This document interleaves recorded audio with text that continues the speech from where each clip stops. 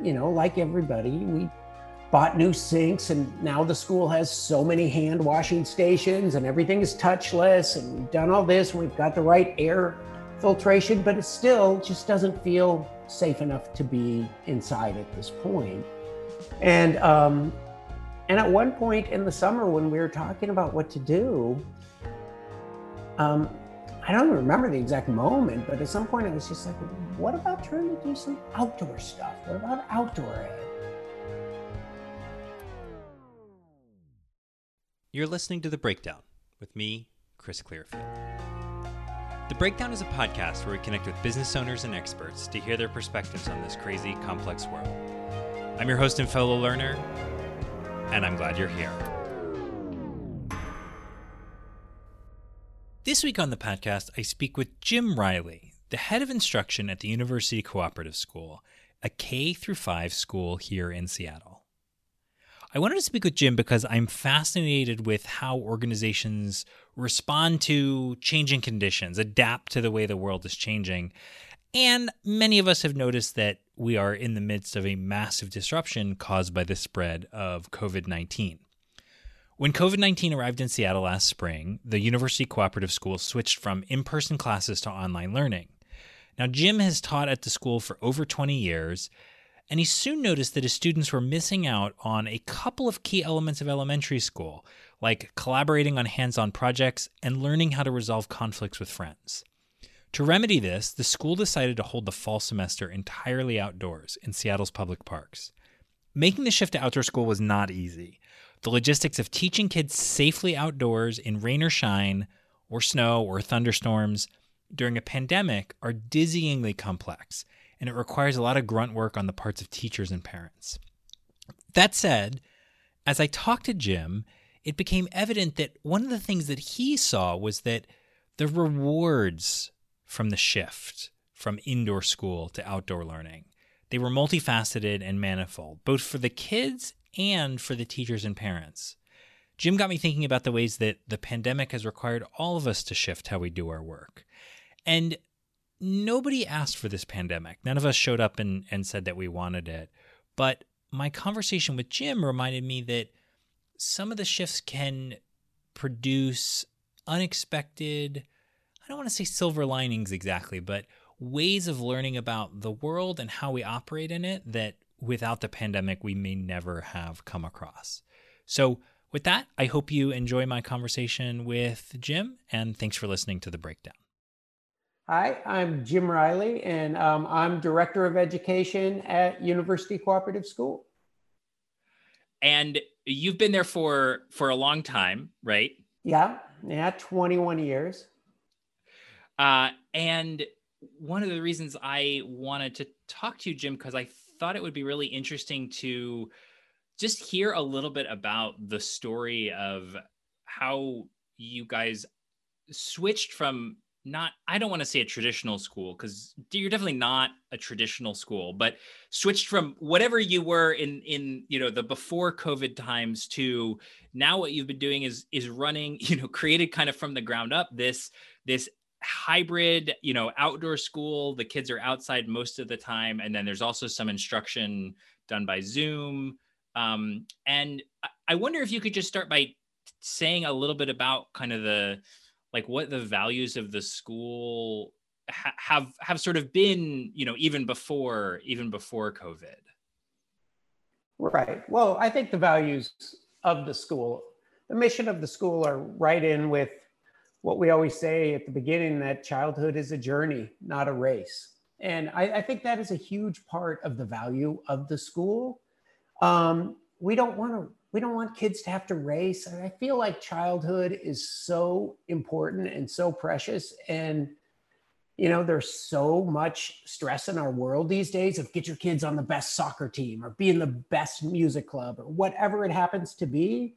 But I think that kids need time to just be kids and to play and to be playful. And that's a big part of the mission of the school. I would say the focus of the school is kind of a combination of outdoor ed, teaching kids how to think, how to be creative, how to work together, We talk about the arts a lot. That is a huge part of our mission as well. So outdoor ed, the arts and play, and letting kids be kids and to be themselves and to see themselves as appreciated for who they are, and to be given an avenue where they can safely take on some different roles if they want to and try it out, but to be encouraged to just, really be who they are. That's the underlying thing. I mean, my feeling is it's grade school. And kids, they should get the basics, and they should learn how to work together, and they should learn how to get along, and they should learn how to be thoughtful and be able to deal with, conflict in a way that is safe, and somebody could help them kind of navigate through it in a way, and how to say you're sorry and how to make up and how to still be friends and, those sort of things. That's what they should be learning in grade school. I feel that's so important. It's just incredible life skills. And that's kind of what I think our general mission is.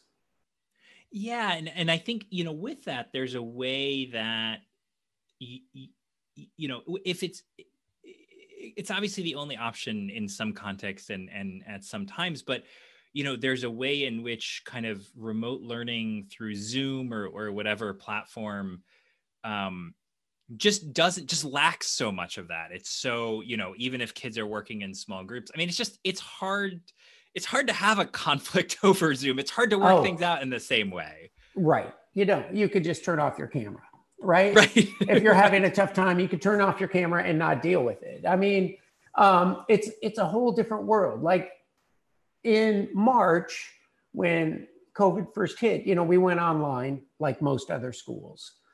And the teachers, I think, did a really incredible job and put together a really good program.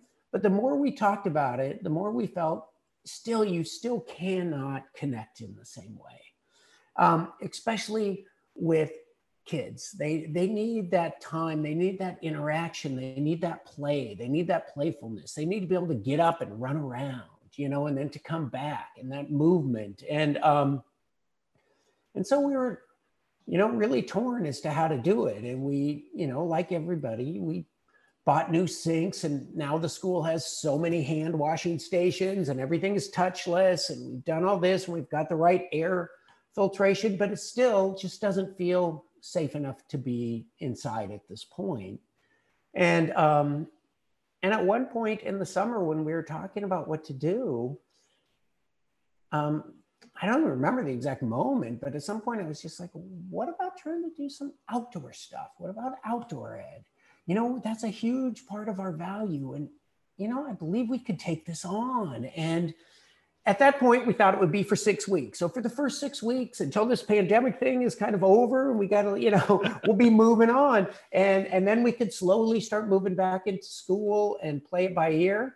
And that's what we've done. And I think everyone has really enjoyed it and has really learned a ton with being outdoors, kind of, surviving out there in some weather, thriving in other weather. I mean, there's been just some magic moments with the kids and playful times and just in the park and doing things, and having the fifth graders do a poetry festival under the bridge, and you could hear the cars going by and people walking by would just stop and listen. And I mean, there's been some really cool things that have happened. And then you walk down to where the pre-K through second grade is, and they're running through the streams barefoot and when it's raining, and you're like, wow, this is pretty dang awesome. But it's a challenge too. It's right. Filling up your car every day, lugging every single thing that you want to your spot.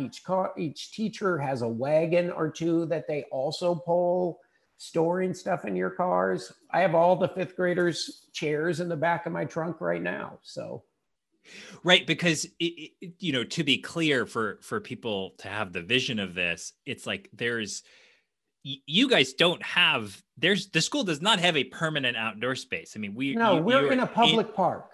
in the public We're, park. Yeah. we're in Cowan and Ravenna parks. Those two parks that interconnect, right at the north end of the U District, right? And we're on the Ave, on the upper part of the Ave is where the school is, on 56th and University. And then we use the park. And it's the park that we've always used for recess, but there isn't shelters. No. We have pop-up bathrooms that we need to clean up and take care of and dispose of properly. We have to, every day we reset up our space and we completely take it down. And it's kind of a first come, first serve. Like, it is a public park in 2020. And like today, we went down to where we usually quite often have our classroom, and there was a couple tents of people that had spent, so we had to pivot and move. And that's just kind of part of how it is. Yeah. And just to give people who aren't from Seattle, because I lived in New York City for a long time, and in New York City, a park, other than Central Park or the big park, a park is like, it's a small thing. I mean, but these are big. These are kind of, they feel more like a forest in some ways. There's lots of trees and there's tall trees. We've watched the eagles come through. We've had the second grade classroom for a long time continued to have the same owl come and sit on the branch during their lessons. We've, there's just been a lot. At one point, I think one really cool moment, the crows were just going nuts, absolutely nuts. And I could tell I was teaching math, and the fifth graders were like kind of looking all over the place, and more crows kept coming. And I was like, all right, guys, let's go figure out what it is. Something's happening, but we got to do it quietly, and we got to go through the woods and see what's going on. And sure enough, there's a big owl that we find, and the crows are just coming and harassing it. And it's just sitting there stoic as they're just flying right in front of it, screaming, yelling at it.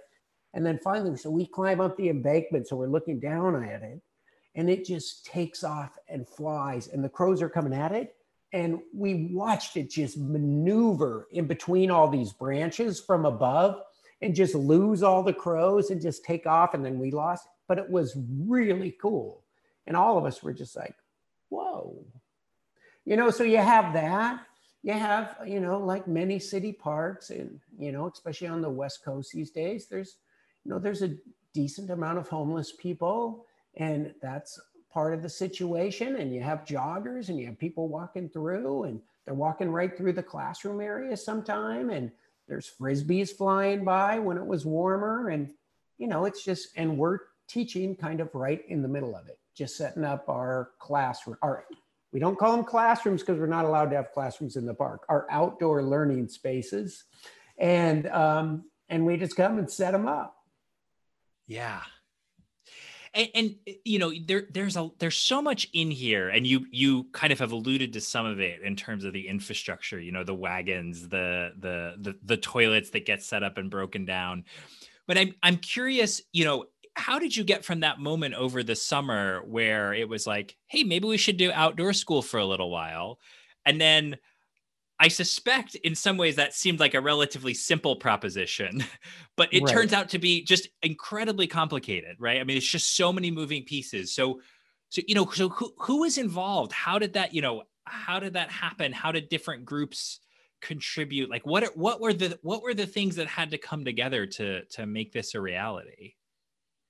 Well, the teachers really rallied. And we have such an incredible supportive parent community as well. Yeah. But the teachers rallied. They decided, yes, we're going to do it. They went to the park. They were a little apprehensive. We talked through a lot of different things. We talked through a lot of safety protocols. We chose the K2, the preschool through second grade chose this beautiful place in Ravenna Park. And the third, fourth, and fifth, we wanted it so that each pod, because we're set up as a pre-K to second grade pod and a third through fifth grade pod were close together. So even though the kids that usually, because we do some multi-age stuff, a decent amount in a typical year, and they're separated now because we don't interact, they're in their pod, and each classroom has a teacher and an assistant teacher, and they're the only ones with the kids. And then parents will come and help set things up, take things down, maybe take a small group. But even if parents have two kids, they only choose one kid for half of the year that they're going to be with that particular pod, because we're trying to keep the groups really isolated, right? But we also want them to see each other and to wave to each other. And we have little mailboxes where they could drop each other notes and things like that from class to class. But we just decided, let's just do it. And then an energy just happened. It was pretty organic, really. It was just like, wow, we could do this, and let's order these wagons, and what sort of things can we do outside, and how could we bring in science, and how could we use the fall, and so all the kids could choose a tree that they are drawing, and trying to measure the height of, and watching the leaves colors change on that tree day. We would check it twice a week and go and sit by that tree, and there could be some writing under that tree, and how to just integrate everything into what we're doing in the park experience. And I think it just kind of snowballed into an energy like, wow, we could really do this. This could really be fun. And then it rained really hard, and we have no shelters. And then the teachers, rightfully so, were like, this is really hard. And then we're like, okay, we need to figure this out. And some people are now teaching under the bridge on rainy days. Other people have different groups of parents that are coming and helping them set up however they have their particular place tarped. Some have pop-up little areas, but you need a lot of pop-ups, even if you have 15 kids in your class, because you need to keep them 6 feet apart. When they eat, they need to be 10 feet apart because they take off their masks. We have built-in mask breaks where they can separate out and take their, breathe a little bit and put them back on. But, we've really worked on different routines and things. And the kids have been remarkable. That's what's been so inspiring. Yeah. They have just taken to it and have just been happy, and the laughter and the playfulness and the willingness to work, even when it's cold and their fingers are cold. And now they all have little hand warmers, and they put them in their pocket, and they take them out and they rub their hands together, and then they start doing some of their math. And they've been incredibly resilient. It's been really fun. I mean, and I think, to go back to what you talked about as the kind of core mission of the school, like the gift they're getting is the ability to just show up and be kids, right? And just show up. Right. I hope so. And I think so. I think that's what's really happening. I have to say, because the kids, they went to Zoom, and we did some really cool projects over Zoom. And I thought we did a pretty good job of it. But you could tell I kept talking to the kids, the kids I'd been teaching all year, and saying, what's hard? And they're like, I miss my friends. Yeah. And so the kids hadn't seen each other since March, all the way up until September. And most of the kids had not seen any of the other kids. And oh my gosh, their eyes just lit up, and I realized they need this. Yeah. This is important. They need this connection. Yeah. Well, and you've touched on this, but the other big component of this obviously is the health and safety. And that's always been first. And you guys have, quite an elaborate plan for, what to do should somebody, test positive in a classroom, in the community, and somebody's family, all this stuff. And you have this team of health and safety resources. And I'm wondering if you can just talk a little bit about sort of how they were part of, enabling this whole process. Oh, they were huge. They were a huge part, because we have this incredible health and safety team. that are comprised of doctors and nurses. And one is an infectious disease specialist, one is a heart surgeon, one works at Children's, another is a emergency doctor, and then a couple other specialty nurses and a dentist. And they have really advised us as to what are the protocols, how are the protocols, what do we need to do. So the parents fill out every morning and send it to our phone, that they've taken their kid's temperature. They've gone through all the questions about, does your child have a cough? Do they have a sore throat? Do they have a stomach ache? All the different protocols. And then when they come to school, we take the kids through the same thing. We do it again when they get out of the car, except for taking their temperature. And then they join the class. And we worked hard with the health and safety worked really hard, really put in a tremendous amount of time and energy as to how to do this, how to create these cohorts, what are the protocols that we want to do, how to keep the community as safe as possible, what are the numbers that we feel would be reasonable numbers to start to bring some kids back to the building, and we have not reached those. And so they've just been super helpful. And the community has been incredible. If somebody has a sore throat, they need to get a COVID test and send the results of the COVID test to the health and safety team before coming back. Or if they choose, which some people, might do, to go on a trip, which, might be a trip where there's a lot of people, or to Disneyland, say, or something like that, for example. And then they realize and know that they will need to quarantine, from not a full quarantine, but they can't come back to school for 2 full weeks, right? And so the 14 days. And so we've been doing a lot of that, and the community has been so gracious about it. We do have an online program as well. We are now, since we're in the middle of winter, we go Monday, Tuesday, Wednesdays online, Thursday is back in the park, and then Friday is online. And that's just recent. That's as of Thanksgiving. Yeah. Because as the weather's really turned, and it just makes a lot more sense that way. Yeah, well, there's just something, just physical. There's just something physically exhausting about spending so much time. It's for the kids to some extent, I'm sure, but for you guys, especially the teachers, right, the staff. Yeah, for us, but I think for the kids too. It's a lot. They're running, they're going. It's just, they're dealing with the cold, because some days it's Seattle. It's wet and it's raining and they get wet and they make some choices. And that's part of being a kid, but they make some choices. I go into the stream, but you go into the stream early, but you're still in school for 2 more hours.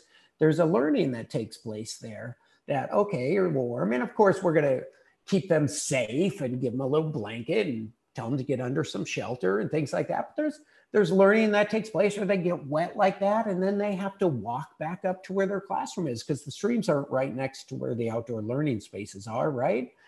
And it kind of reminds me of when I was a kid. You go, you ride your bike down to the lake, you're super excited, you don't have shorts on, you dive in your jeans, and then you ride your bike home with wet jeans, and you learn something from that. You're like, I don't really want to do that again. And that's okay. That's all part of the learning, Yeah. Yeah. Well, and you guys, in addition to sort of, as it got colder, shifting the schedule from the kind of all outside to now having 2 days, the Wednesday, Friday from home. What else have you guys learned? What else have you guys changed over, as you've just, what have you noticed and what have you shifted?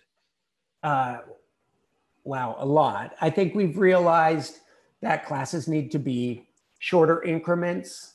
Kids need to get up and move. and then get back. If they get, if they're cold and they're sitting for too long, learning is just done. So you need to change your routines, change exactly how you're running your classroom to make it work for the kids. And the rhythm of how their learning takes place is different outdoors than it is inside. And there's a lot more distractions too. And they're wearing a mask all day, Right. and that itself, it's harder to hear. So, Yes. and it's harder to like read to a large group. So we have little speakers that we attach when we're reading out loud, or we feel like we really need to project. For the most part, we don't use them that much, but at times, if there's construction on the house right near where you're working, then you might have to turn it on. I mean, there's just those things. But most of, I think, what we've learned is we've gotten really good at setup and takedown of tarps. I'll tell you that. But we've also learned, I think, really just how fun teaching could be outside, even in rougher weather, and how resilient the kids are, but that there are different ways that you have to do it. Like I said, shorter increments, shorter, quicker, harder, really meet, then separate out, then come back together. So there are more transitions. So you might not get as much done in a school day that you might do inside the classroom. But the trade-off is worth it. It is worth it. And there's a lot of other learning that has taken place. And interestingly, what we have found is the kids, there has been a lot less conflict when the kids have been outside than what tends to happen sometimes, because we're a school that does a lot of hands-on learning and a lot of group learning and a lot of sharing of manipulatives and how to deal with, when you're working in small groups, inevitably, and you're 8, inevitably someone's going to do something that might upset you a little bit, and then you react, and sometimes the reactions get bigger, and we're good and always are handling that, and that's part of what we do, and we want to teach them how to have the conflicts. But the teachers have been saying, wow, the amount of conflicts in outside education is just, it's less. But I think it's because they have so much space, they could just get up and just take a sprint or whatever around. I mean, they have areas that they could go to if they need to, and just to come right back to the classroom. And that makes all the difference. It's been pretty amazing. And I feel like there's too an element where, if you're inside a building, then, they're like, the kids are like gas molecules, there's always some kind of random motion to them. And if you're inside of a building trying to line up to go outside or whatever, like you're inevitably going to bump into another kid, and then they're going to be, ticked off, and it can escalate, right. And then you have to intervene. Whereas outside, it's like, there's just, as you said, there's just so much more space. It's just a, I feel like the collisions are just much less likely. They're much less likely. You have a lot more space. It's less likely that you're going to accidentally knock over somebody's blocks that they've been really focused on making the ultimate thing. And then, they just have more space to go do it. And like you said, the molecule thing is an excellent analogy, because eventually it's going to happen inside in a small space in a classroom with that many kids, given not typically sitting at desks and doing more worksheets, but working on little projects and working on things and trying to work in a group project to get things together. Things just happen a lot more. Yeah. Well, and I think we talked about health and safety. You talked about, wagons and parents and tarps and all this stuff.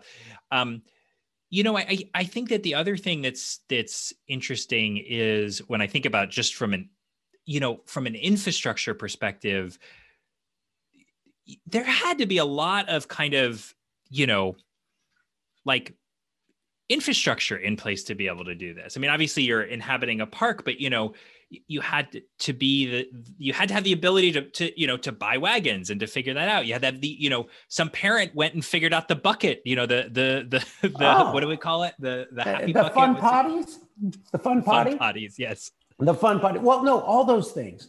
Well, first, there was the whole dealing with the Parks Department, which are underfunded, and they're trying to figure it out. And we're trying to get these permits, but you could only get permits if there's a covered structure, and you could only get one permit and one, if there is a covered structure and you are able to give a permit, although now during COVID, they're not giving permits permits out. So we learned all those things, right? And we were trying to figure out how to make it work. And then, like you said, the bathrooms, that was probably the first part of the summer. That was the number one email discussion chain. It was just never ending of how we're going to do the bathrooms, how we're going to set it up. What have we tried? And we tried everything with the parks, with the Parks Department, with trying to get porta potties to come into the park and to get the permits for those and for us to take care of them. And there's another permit for that if we're going to take care of them. And then one of the parents came to the idea with the fun potty, and I thought she was completely joking. And to be honest, I was like, are you kidding? I mean, it's a 5-gallon bucket with you double bag it and you put some kitty litter and some hay in there. And then that's for that group. And then every day you tie it off and it's double bagged. And there is a certain way that you have to dispose of it every day. And I go around and I collect, then everyone takes their 5-gallon bucket of garbage and puts it in this other little bucket that I take and dispose of every day. So all those sort of things are just infrastructure pieces. I mean, that's just a very small example of a lot of the things that we just had to figure out of how could we do this? Because we have 115 kids in the park, every single day showing up at 8:45 in the morning. Yeah. Yeah. And the buckets sit in a little tent. And they have a little pop-up tent, and they're super tricky on how to twist it. You have to twist them just right to get them into that circle thing so you can fit them back into the bags. And then usually if it's wet, which we are in Seattle every day, we take them back and we pop them back up in the school before going home to dry out. It's all that kind of stuff. It's really, it's quite amazing. Like today, there was a bunch of parents because it was a rainy day and some people were setting up their tarps in different ways. And some, each teacher is responsible for figuring out how their classroom's going to be set up with their parents, right? And they have a good sense of how they want it. And it's just, everybody's car is crammed full of stuff, just buzzing down. Like I took 3 trips today to get our classroom right because we did some painting. We did, the kids are working on these big projects. They're going to do a museum, a dark into lightness museum. The 3rd, 4th, and 5th graders are doing, well, all the kids are doing light into darkness, but our class, we're doing a museum. And the 3rd, 4th, and 5th graders are doing a museum. And so kids are making sculptures, kids are doing art, kids are doing painting, kids are beading and making all kinds of things that represent light into darkness, into kind of resiliency has been our theme, and how to, and moving forward and sending positive energy into the world. And so art itself is a ton of setup at school, but then when you have to bring every single item that you need down to the park and then let everything semi-dry, but then it doesn't get dry. So then you got to figure out different ways to carry it to the car so that the painted rocks don't bang into each other. And, just, it's logistics, how to get that stuff done. Yeah, and there's no general solution to it. It's like every problem has a little bit of a different flavor. Oh yes, absolutely. There's been a lot of things where I've said, "Oh, I'm not going to do it that way next time." That's for sure. Wow, Right. that didn't work so well. But it's been fun. It really has been fun.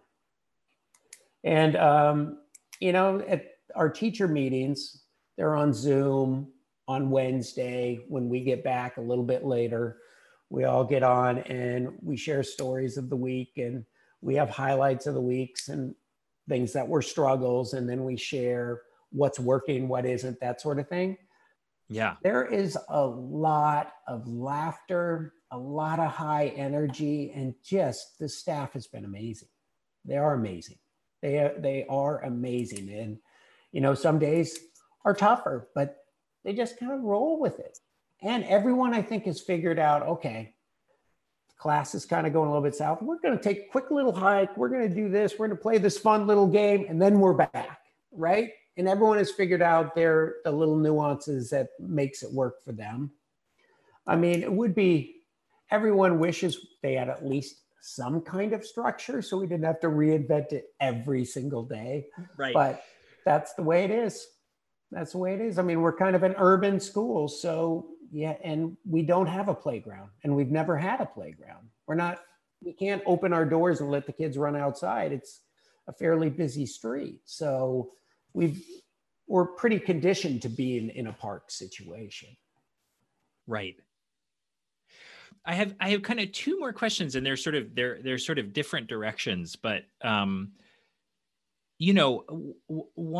thing I'm just curious about if to hear your thoughts on is just the role of privilege in enabling this kind of thing. I mean, if you looked at I remember over the summer looking at the kind of report that the Seattle Public Schools did, and there's a huge percentage of kids that don't have access to internet to do online learning at all in the public school system. I know. And that's a tragedy. It is a tragedy. It is an absolute tragedy. And it's so hard to make sure that everyone, I mean, I think Seattle schools and the community and the business community has really trying to give computers, but then you also got to get the right connectivity to every single house. And then there are people, because of their financial situation, that it's a lot of people in a small space. And how do you have 3 or 4 kids going in school in 2 rooms? There's so many things. I mean, it is a privilege without a doubt. And we realize that we are able to do this. I wish every kid could do this. I wish everyone could, but I see how difficult it would be with the size of the public schools. I mean, they're just much bigger schools than we are. So there is privilege, and we're well aware of that. And we see that, and I wish it was different. I really believe all kids could have some sort of an experience like this. It's just hard to figure out exactly how to really make this happen on a large scale. Yeah. Especially when our parks are pretty overrun and pretty underfunded already. There's those issues as well. I mean, it's all so complex. Yeah, it is.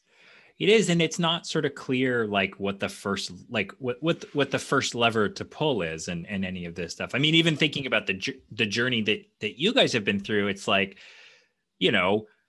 I can't imagine the fun bucket toilets being something that a public school would even consider, right? They would just, I feel like, there'd be objections immediately. Not to say that those aren't, well-founded, but there's just a different, I mean, you're right. The scale and the size just means you can experiment in a much different way. Right. Well, I taught in a public school for 10 years. So I have a decent amount of time of teaching in the public school, of which I loved. And there are some apps. I met so many amazing teachers in the public system. There really are people that are so incredibly dedicated, but it was hard. It was hard to just the hoops you had to jump through to go on a field trip was amazing, you know, where at our school, we just take city transportation everywhere in normal times, right? Yeah, right. We hop on the bus, we get on, we take the link to downtown, or we do whatever is necessary to get the kids, but we take public transportation, and in a public system, they don't have those type of options and flexibility, and you know, they're very worried about liability, and I can't blame them. You know, it's just it's a hard thing to deal with, in that we recognize that, you know, we laugh and say, oh my God, this is crazy, we're doing this in the pouring rain, but we realize that there is a privilege that we are able to do this in the pouring rain, and to be wet, and to have some days which are a little tough when the wind blows and blows half the papers of what you're doing away and you don't see it coming. I mean, yeah. I don't know how many times we've been sitting there and all of a sudden the kids' math sheets are just like, they're gone. And it's like, oh, well, Bart, well, we got to pick that up. We're going to go run those down. They're soaked now. We're not going to use them, but we're not going to litter either. And, but yeah, I mean, it is a privilege to be what we're doing. And we recognize that and feel lucky to be in this situation. So as you know, this too shall pass eventually, this moment of COVID. Do you think, and as you said earlier, like there's already a strong tradition of outdoor education within the school, like, do you see the possibility of, you know, spending the first couple of weeks of the fall, you know, of fall 2021, reproducing this, doing the kind of outdoor school? Like, is that something that you guys have thought? I mean, obviously it's not now, so if you haven't thought about it, there's enough on your plate. But I'm just curious. I'm curious as you think about the balance of it. No, I've been thinking about that a lot. I think that we could be doing, we have been doing a lot of outdoor stuff to begin with, relative to, you know, a lot of schools. But I think this experience has really taught us that there's a lot more that we could be doing outside. And some of these outside projects, and some of these buildings, and some of these paintings, and some of the little making of their sculptures or whatever it is that they're working on in an outdoor space is a completely different experience than doing it indoors. And there is such a beauty to it. I have totally thought of doing the fall mostly outdoors next year, because it is, when we had all those beautiful days, I mean, our biggest problem was people's Frisbees coming into the, you know, into the learning space. It was amazing. It was beautiful to be outside. And I think the kids really watching the seasons change every day in the park, watching the same trees, talking about the same things, walking the same trails, seeing how it changed from fall to winter has been a really great experience. And watching the rise of the creek and the fall of the creek, I don't think many of them have given that a lot of consideration. And now they're like, whoa, let's check out the creek. It rained so hard last night. Let's see if it's you know, those sort of things have been amazing. So yeah, and we've already started talking. The teachers are like, you know, this has changed me. I'm going to do more outdoor stuff. Take risks, not the typical things that I've done outdoors, and not the extended recess, and not just the play, but do some projects outside and spend the whole morning. Have the kids get dropped off at the park. And we're already talking about doing that for different times for next year. Yeah. And with some of the kids like, we started doing drop-offs on Thursdays in the 5th grade at different parks throughout the city. So like, we wrote poetry in the Arboretum, and then we went to the Urban Horticulture Center, and then we had drop off and pick up at different parks throughout the city. And that was magical in and of itself. Yeah. And we had these coyotes going crazy as the kids were writing their poetry. So at poetry night, at Poetry Under the Bridge, there was sharing stuff about the coyotes and all that excitement. But it was, yeah, I think that it has changed the school in a really positive way. And as teachers, we've been talking about how it's changed us and our view of teaching and how to teach outdoors, and how we would even bring some of these experiences indoors. How, sometimes just shifting things is good, and constantly being aware. And these teachers are seasoned and they're good, and they've always been that. But I think you're even more on top of it when you're outside and kids are cold, and you realize, okay, I'm losing this group right out here. We gotta shift this up and change the game to keep everybody happy and laughing and involved and engaged in what we're doing, whatever it is we're doing at that particular time. Well, that's awesome. It's been fun. Yeah. I can tell. I mean, I hear it in your voice. I hear your enthusiasm for it, and your just your excitement about making, being part of making this thing possible. Yeah. Well, last week was amazing. I went up to the car. A couple of the kids wanted to play badminton. It was raining. And then, so we pull out 3 different badminton nets, and there's 12 kids playing badminton in the pouring rain. And I was just like, and I just sat there and I was looking out at the park, and there's nobody else in the park except for these kids playing badminton, and it's getting muddy and they're falling and they're laughing. And I'm just like, wow, this is actually a really cool moment. So we've done, and a lot of those little games that we never do. We play badminton, we do croquet, we got, kids trying to see how long they could keep the pickleball up in the air, and inventing games, and inventing and building. The 4th graders, my gosh, they build these forts all through the park that are amazing out of sticks and leaves. And there's all kinds of different secret entrances and this and that. It's fun. Yeah, it's pretty cool. As we come to a close, I wonder if there's anything I didn't ask you about that I could have, or that you want to share. I would say that the only thing is, I think it was a big risk for parents too, to say, wow, I'm going to take my kid and just drop him at the park every day and then pick him up, rain or shine. And that has been really amazing how the parents have rallied, and how many of them have told me, I didn't really think I was going to like this. I really didn't think I was going to like it, especially when the weather turned. But this is really fun. This is actually, what you guys are doing is some really cool stuff. And I was able to connect with kids that I haven't been able to connect with before. And the parents are saying that, right? Mm. And that's pretty great.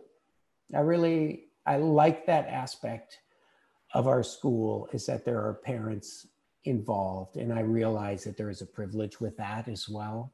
But there is also a real beauty to having the opportunity to know all these different kids, and really seeing the different styles and what makes them tick and what makes them go, and trying to understand it. And because I think as a parent, so often you see childhood through your kid's eyes, and that most kids are like your kid is what you think. But all of a sudden you're there and the kids are totally different, and they all bring their own spirit and their own energy and their own interests and their own quirks.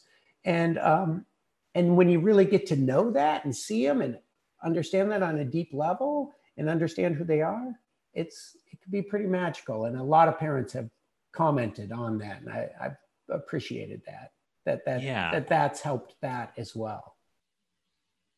Put them in touch in a more solid way. Right. Yeah. Yeah. Yeah. And I've enjoyed this, Chris. Thank you. You're welcome. Well, thank you for being game to chat about this. I mean, I think that, it's such, there's so much going on right now. Every time I try to summarize any of my thoughts about this moment, I can only leave out, I leave out so much. There's this underlying tragedy of the US's response to COVID and all the people that have gotten sick and died. And man. And it's so hard to not acknowledge that.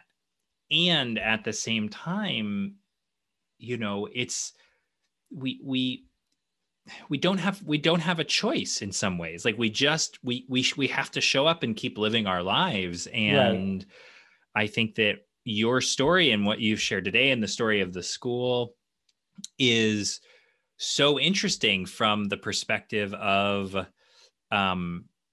just really the power to be able to adapt in a way that is very, very different, and the power to be able to change and learn and change your practices and change what you're doing in a way that, again, goes back to supporting that core mission of helping these kids have a childhood and helping them feel connected to each other. And I think that's really incredible. And I'm honored to have you share that story with me today. So thank you. Well, thank you. Thanks, Chris. Thanks for listening. To stay in the loop about new episodes and to be eligible for my periodic book bundle giveaways, sign up for the Breakdown newsletter at chrisclearfield.com/giveaway. So what's this giveaway? Every few months, I bundle together 3 or 4 influential books, often written or recommended by guests from the show, and I give them away to a few lucky listeners. I'll include a signed copy of Meltdown, and because I'm friends with many of my fellow authors, I try to get their books signed as well, so you definitely don't want to miss out on that. Go to chrisclearfield.com/giveaway to get on the list. Finally, join your fellow listeners, subscribe to the show, and share it with your friends. And if you love the show, give us a 5-star rating in your favorite podcast app. Even one extra review helps us get an edge on the algorithm so more people can find us. And before we roll the credits, remember, if you're a business owner ready to transform your business and your life, find out more about my approach to coaching and sign up for a free intro session at chrisclearfield.com/make-the-leap. That's all one word, make the leap. The Breakdown with Chris Clearfield is a team effort. The inimitable Rain Avant is our assistant producer and makes everything run smoothly. Gabe Turner and Claire Skinner help make the amazing content here and on my newsletter, available at chrisclearfield.com/thebreakdown. Laura Stack is our editor, and our theme was composed by the creative team at Spiky Blimp. Thanks so much for listening, and be well until our next Breakdown.